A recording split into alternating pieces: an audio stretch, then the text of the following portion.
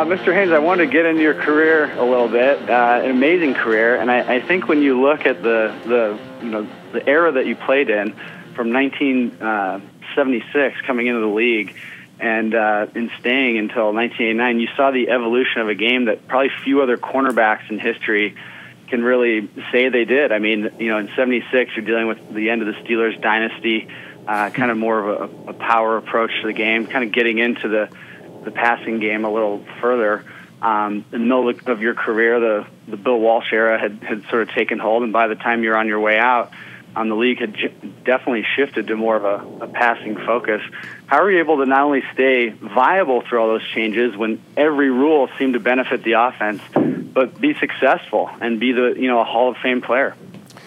Well, I just blessed, I guess. I mean, one of the things, the rule changes have just changed the game so much. A lot of people are not aware of the importance of the rules and how they affect the game. So there was a time when the hashes were wider, and when the hash marks were wider, it was very rare that a running back would rush for 1,000 yards. Floyd Little of the Denver Broncos, I just recently had a conversation with him about this, and he shares his story of that he was the 13th running back in the NFL to rush for 1,000 yards in a season. It was a huge, huge milestone. Today, it's not a huge milestone. Now, it's almost commonplace for a guy to rush for 1,000 yards as a running back. And so that created a huge difference in the running game. Then later, they changed the rules for passing and made it more wide open, made it tougher for defensive backs to cover wide receivers, and made it a better situation for quarterbacks to throw the ball even when it appeared that the receiver was covered, because as long as the defensive back is not looking back for the ball, there's going to be a penalty as the flag thrown. So it encourages the ball to be in the air, and the rule changes, and so it really is tough to play in the secondary. It's tough to be a defensive player today, much more so in the 70s. So you're right. So you're right. 1972, that's when the hash marks got moved. That was one of the things I was going to ask you about. I've always been fascinated by the fact that nobody ever talks about that. That was a huge turning point in the evolution of the game, particularly on the offensive side. And I just wonder, what was the last, in your estimation, what was the last benefit that the defensive side of the ball ever got from the league and these rule changes? I don't think they even take the defense into consideration when they make the rule changes. They take you guys, the fans. You guys are the ones that they're considering. It's like, well, how can we make our game more exciting? Like, how many fans love a 7-3 football game? Oh man, I'm an old schooler. Yeah, well, I am too because I know how important that is, and I also, I feel the anxiety and the energy in those 7-3 battles. Right. But today, if a team can't score 21, 28 points, something's wrong with that offense. The coach coach may be his job may be in jeopardy, and so. So anyway, it's a different game, but I still love the game. It hasn't taken away from my love for the game. The game used to be, I say this, we talked about this last night, a violent game. When head slapping was legal, when you were really trying to hurt your opponent. Those days are gone. They are gone, and I don't think they will ever come back. And I think for good reason they're gone. So from a fan standpoint, the game is a better game. It's much more fun to watch. And from a player standpoint, hopefully players will be able to play a long time and don't have to worry about any health issues from playing the game in their old age. Right. Well, I obviously wasn't out there on the field in those head slapping days you mentioned, but I absolutely love those eras, or that era, I should say. And I guess one question I've always had about that era is it was as much a fight as it was football. How were you able to maintain focus, and what's your thought process like in a scenario like that, where it almost seemingly benefited guys who maybe weren't thinking in higher terms, that were making it into just a brutal combat sport versus all the intricacies of the position you played? Well, I don't know. I actually think that when I first came in the league, I was a brutal football player. I was actually trying to hurt my opponent. But when one of my teammates, a guy named Darryl Stingley, was paralyzed in a hit against made by Jack Tatum in a game against the Raiders, it kind of changed my life. I realized that could have been me that made the hit on Darryl Stingley. And I almost retired because I realized that is not what I should be trying to do. And that's what I wanted to do. I wanted to hurt my opponent. I wanted to hurt him. And so I didn't know how to play football without thinking that way. But I was able to do it at that time in my life. I went through a lot of different changes, and a lot of guys called me because they knew I was thinking about retiring because of this. And that changed my life. They said, no, Mike, hit us hard. Just help us up. And so it kind of changed my mindset, but they had no idea how I'd sit in the locker room and just sit there and get myself psyched up to go out there to be this mean son of a gun that was going to hit hard and try and hurt people. And what do I do now in the locker room? How do I psych myself? What am I psyching myself up for? So the game is now changing, though, and so it's now a collision sport. It's not a violent sport.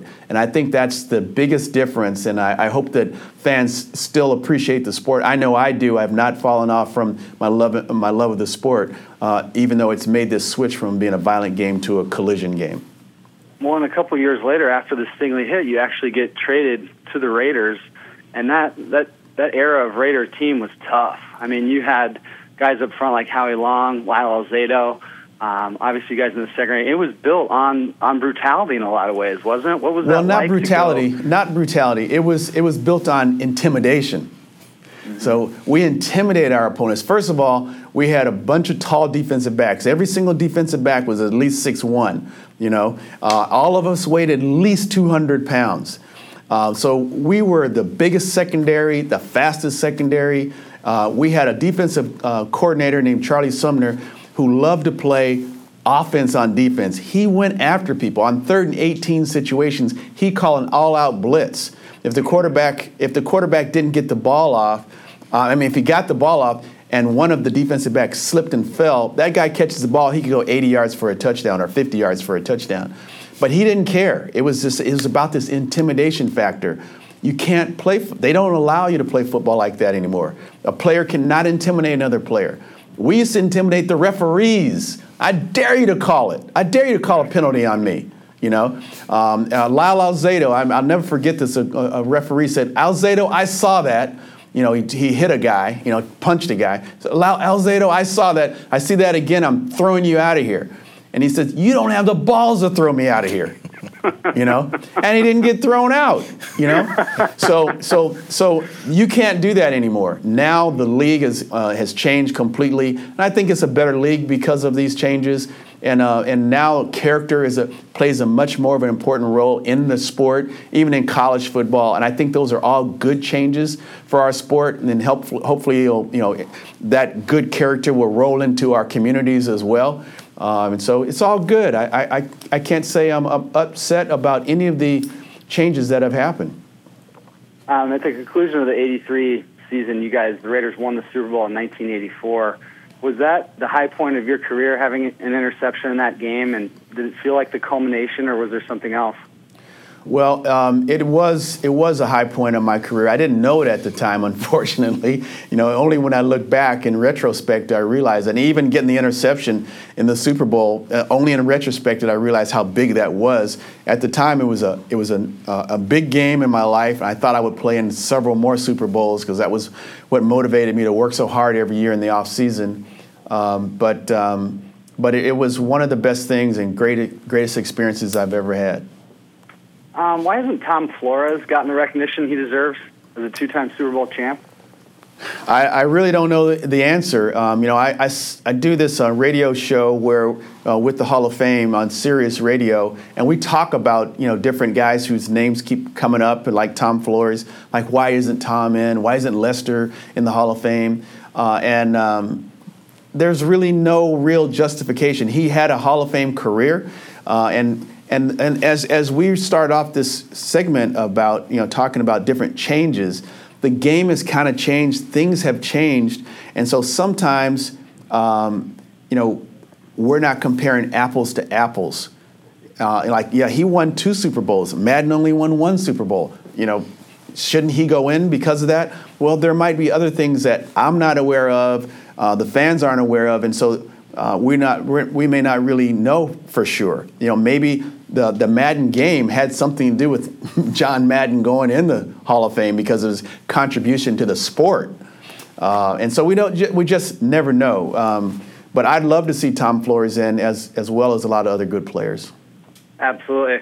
Guys, I don't want to take up the morning. I could talk your ear off, Mr. Haynes. I want to get into James Lofton and about a million other things, but I won't. What's the URL? What website can guys go to get more information? Well, the best website is knowyourstats.org.